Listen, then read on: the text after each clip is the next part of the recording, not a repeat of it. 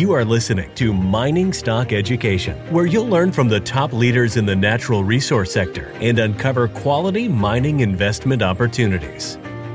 2023 for me is offering great volatility. So I think we've all gotten used to this kind of wild market. I think it's going to be more of the same, maybe even more volatile. I do think at one point the S&P finds itself well down over 30% from the all-time highs in 2023. And I do think that gold is one of the places to hide. I'm Bill Powers. It's Mining Stock Education, and we are talking today with Gareth Soloway, a trader with InTheMoneyStocks.com. Gareth, welcome back onto the show, and I'd like to get your thoughts for 2023. I saw an analyst recently post for 2023, buy gold and sell equities. Would you agree with that? Well, first off, thank you, Bill, for having me back. Awesome to be here. Awesome to chat.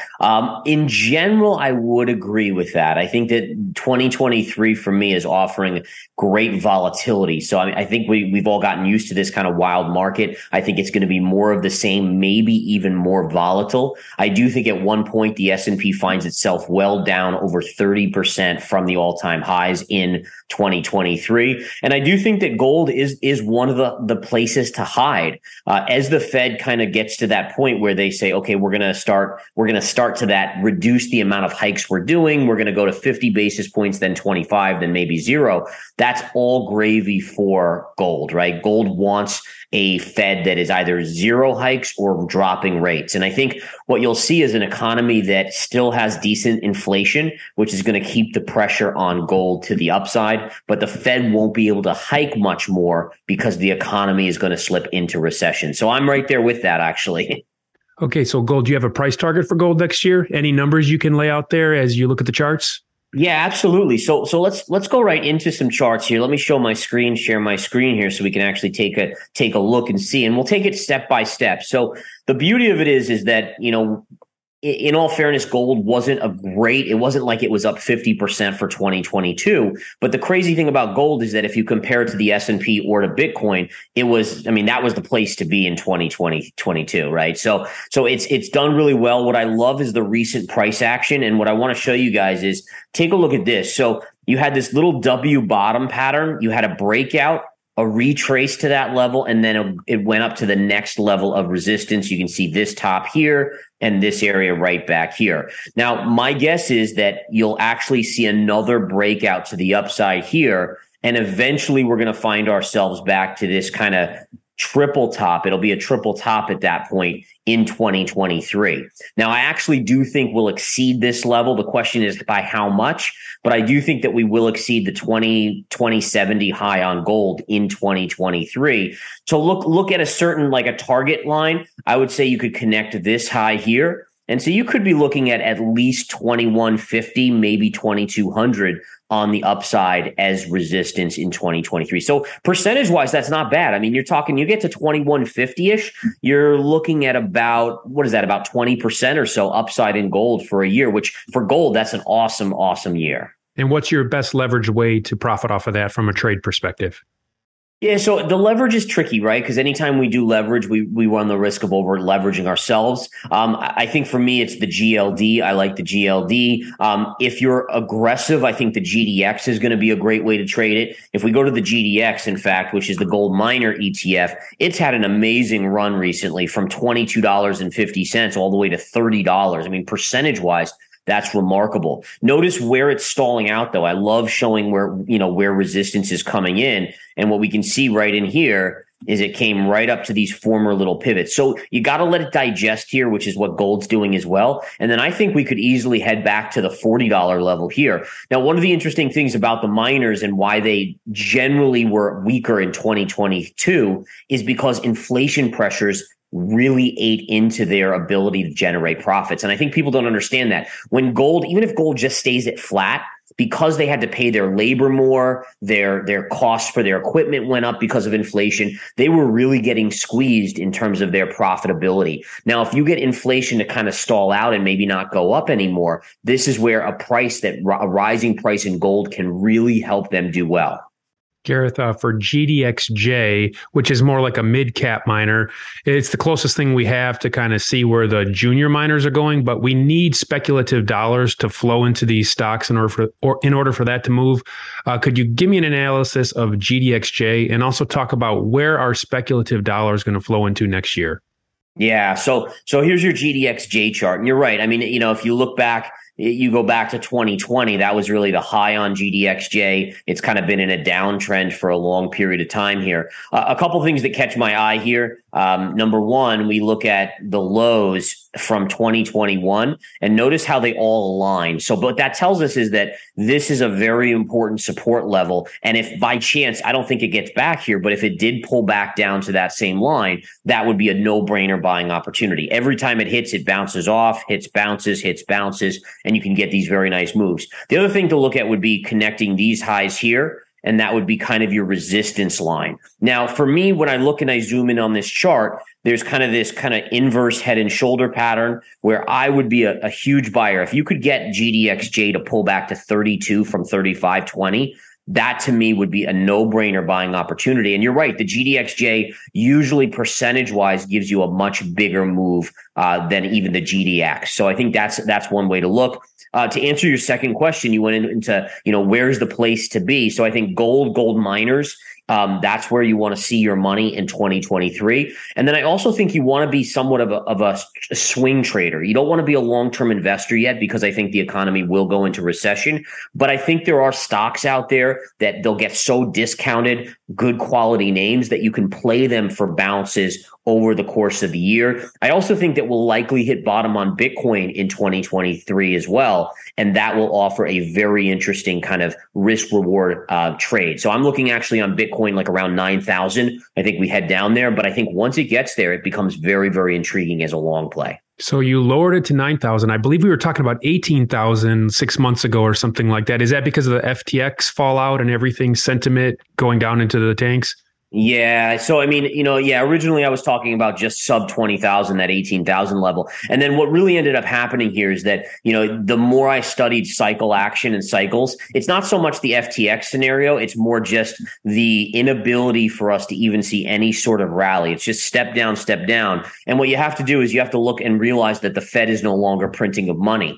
And so this is the first bear market in Bitcoin where the Fed hasn't been printing money, which means it probably needs to do even more downside than past cycles. Past cycles were 80 to 85% decline. We haven't even quite achieved that yet. So I think on a stopping point, that 18 to 20 was the first stop. I think there'll be another bounce around 12 to 13. But I think you have to look at, the 9,000. You want to get to max pain on Bitcoin, just like any cycle. It has to get to max pain. And that probably is when it breaks 10,000, you'll finally get some sort of bottom there. So we're looking at a stair step down on the Bitcoin chart here. Are we going to have like a spike low to get to 9,000? And what might be that event if we do have a spike low?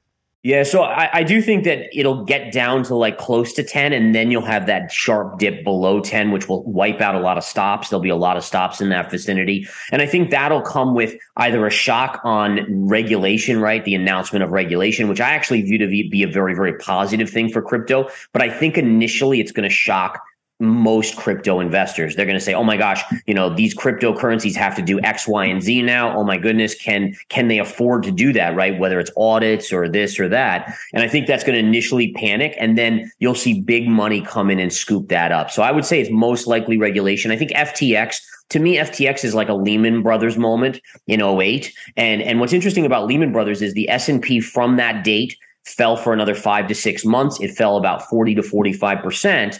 And so if you think about FTX being the Lehman Brothers of the crypto market, it then means that we probably bottom out by Mayish, maybe June. And we probably, again, 40 to 45% drop from there takes us to about 9,000. Wow. So what is your perspective on central bank digital currencies, especially as we're talking about Bitcoin? Are we going to be herded and forced into central bank digital currencies? And are they using the FTX fallout, as a narrative to push us there? Yeah, there's no doubt that anytime you get these bad actors in a sector like crypto, that's going to be the reasoning behind. They're going to give that reasoning. Hey, we have to do this because if not, then people are going to get their money stolen and so forth. Having said that, I think the digital central bank currencies, the risk that they're going to push on the crypto market is for stable coins, right? So if we think about it, like Bitcoin, one of the alluring things about Bitcoin is that it can't be printed, right? It's mined, but there's a maximum of 21 million. A CBDC, the government can just print unlimited amounts. So you don't have that same sort of scarcity aspect to it. It's really like the dollar. It's just a quicker way to make transactions versus the dollar. So I think the big question, and I don't know the answer to this, is how does it affect things like Tether? That would be the bigger question that I would have. And I'm not 100% sure. I think, again, investing in Bitcoin, generally pretty safe. Ethereum, I think, there's so much built on the Ethereum network that I think there's a major amount of value there. But again, with the Tethers of the world and such, it's a bigger question mark with the CBDCs. You mentioned at the outset that volatility will be a thing next year. Are you playing the VIX at all, or do you expect to play the VIX? I do. I've been eyeing the VIX here. I just want it to get down to so I think everyone expects it to kind of hover around 20 and then move up. I think by end of year, and if we continue to sell off into the Federal Reserve meeting next week, I think you might actually get an end of year rally, and that could push the VIX maybe down to 17 or so, down in this lower range. And then that's where I'm looking. So I'm trying to thread the needle on that because the VIX is so volatile. I mean, we know how quickly it can swing back and forth, but I am absolutely looking to inch into the VIX. I just need it below 20 towards that 18, 17, 16 range at that point.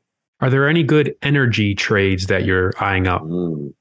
Wow, that's a good question. So I've been a bear on energy all year long. Again, to me, it was a no-brainer that oil was not going to go to 200 like everyone was saying. And the reasoning behind that was it was very macro and very simple to me. When we saw Russia invade Ukraine, everyone said, oh my goodness, oil's going to go to 200 or at least 150. I looked at it and I said, wait a minute. So this is going to put stress on the overall economy. Then you have the Federal Reserves around the globe hiking rates, which is going to slow the economy.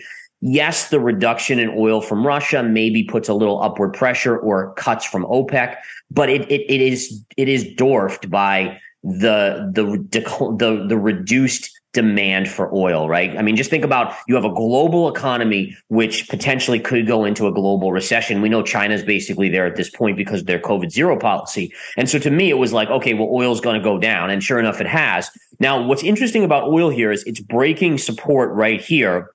But I do have a very key level right here. And if we zoom out, look at this going back to 2019, where you have these pivot tops and then you kind of bounce off of it here and here. And so if we do hit 65 and a half, I do at least think you get a bounce there. Again, now how to play that? I mean, I think you look for best of breed, and this is, again, a swing trade. It's not a long-term investment. But if we continue to see ExxonMobil really roll over, potentially going into, let's see here, let me put a trend line. If oil hit that level of 65 and a half, and Exxon fell right into this 88 level, then to me, best of breed, you buy that for a bounce. I think oil bounces nicely off of that. But for the most part, I honestly think that we will see a big recession in the US. So it's hard to really be overly bullish aside from a swing trader on oil. What about commodities in general? Are there any commodity chart setups that you really like? Because you've talked in the past on this show how you like some of the big miner setups and also the commodity complex. Any specific commodities, though? Yeah, so specific commodities, definitely gold, definitely silver. Silver and gold are kind of my two top plays. I'm trying to be a little bit more careful with the coppers and the oils, the ones that have that industrial side to them where it's more of a demand growth story. I think you might get a bounce as as China kind of reopens and gets away from this COVID zero, because I think their economy could pick up. But I do think that, again, the Fed just being so hard-nosed on raising rates. And remember, it takes 6 to 9 months for a rate hike to filter in the economy. So you could argue that we haven't even seen the impact of the last 275 basis point hikes, let alone the likely 50 basis points next week, and then maybe even further out from that. So I think that the economy is going to slow, which makes me really shy away from the coppers and the oils unless they're swing trading opportunities. Last question. You're a trader, so you make money on the way up and the way down. Where do you see the best opportunity to make money on the way down in 2023? Wow, on the way down. So I think what you do is you start to kind of isolate down some of these kind of like, tech names that are still the darlings. For instance, Apple for me is definitely one where I would look to be short. And again, that sounds crazy to most people, and that's exactly what I want it to sound, right? I mean, when it's a crazy idea, that's usually the right idea. And so for Apple, there's a really important trend line right here. And you can see how Apple's been hovering and kind of coming down and hitting this level. So if Apple breaks like 136, I think it has downside to probably about $95. And I think we likely hit that in 2023. So I think Apple's a great short up here. Obviously, a break of the trend line, it would be best. And then other than that, I think you just look to short anything that has an economic impact, meaning that, if oil bounces sharply back up to 80 or 85, you look to short that back down and kind of play those down moves as the economy continues to weaken. Gareth, thank you for your 2023 outlook. Remind listeners that aren't familiar with your work, what do they find at InTheMoneyStocks.com? Absolutely. So at InTheMoneyStocks.com, I have a service called Verified Investing Alerts. I do a daily video, usually 15, 20 minutes a day, hardcore technicals going over all the inside action in the market, in stocks, commodities, you name it. And then I also put out trade signals. So if I see a good trading setup based on technicals, I'll give you the exact entry price, stop, target, everything you need to kind of follow suit and trade it. Excellent. Thank you for your insights, and thank you for joining me today. Thank you, Bill, so much. Have a wonderful day.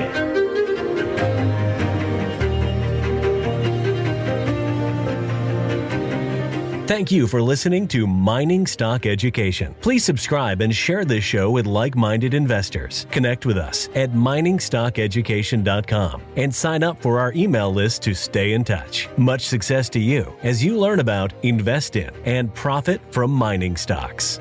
The mining business is one that generates gigantic wealth. A good drill hole that converts might cost $50,000 or $100,000, and it might discover something worth a couple billion. There is no sector that I know of that has offered up as many predictable circumstances where there was the possibility, certainly not the certainty, but the possibility of 10-for-1 returns, as there is in small cap and micro cap mining stocks. Concomitant with that, if you don't do the work, or even if you do the work and don't discipline yourself on the sell side, there are very few places in the world where you can lose as much money as quickly as in mining stocks too. I just started to study up on mining stocks, and I just became fascinated because this is such a tiny sector and it's so volatile that either you could do really, really well, or you could pretty much get blown out of the water really quickly.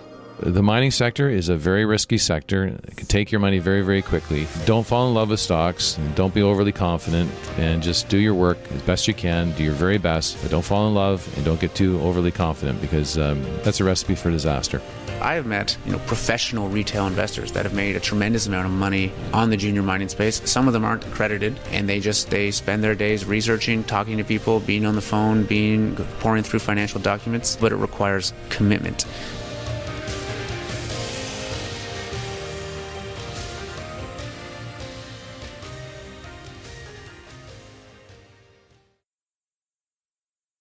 This podcast is for informational purposes only and is not to be considered personal legal or investment advice or a recommendation to buy or sell securities or any other product. We make every effort to be accurate, but the information presented is not to be considered infallible. It may contain errors, and we offer no inferred or explicit warranty. If personal advice is needed, consult a qualified legal, tax, or investment professional. Do not base any investment decision on the information contained on miningstockeducation.com, our podcasts, or videos. Make sure you always conduct your own thorough due diligence before investing. Realize that we may hold equity positions in or be compensated by some of the companies we feature, and therefore are biased and hold an obvious conflict of interest. For our full disclaimer, please visit our website.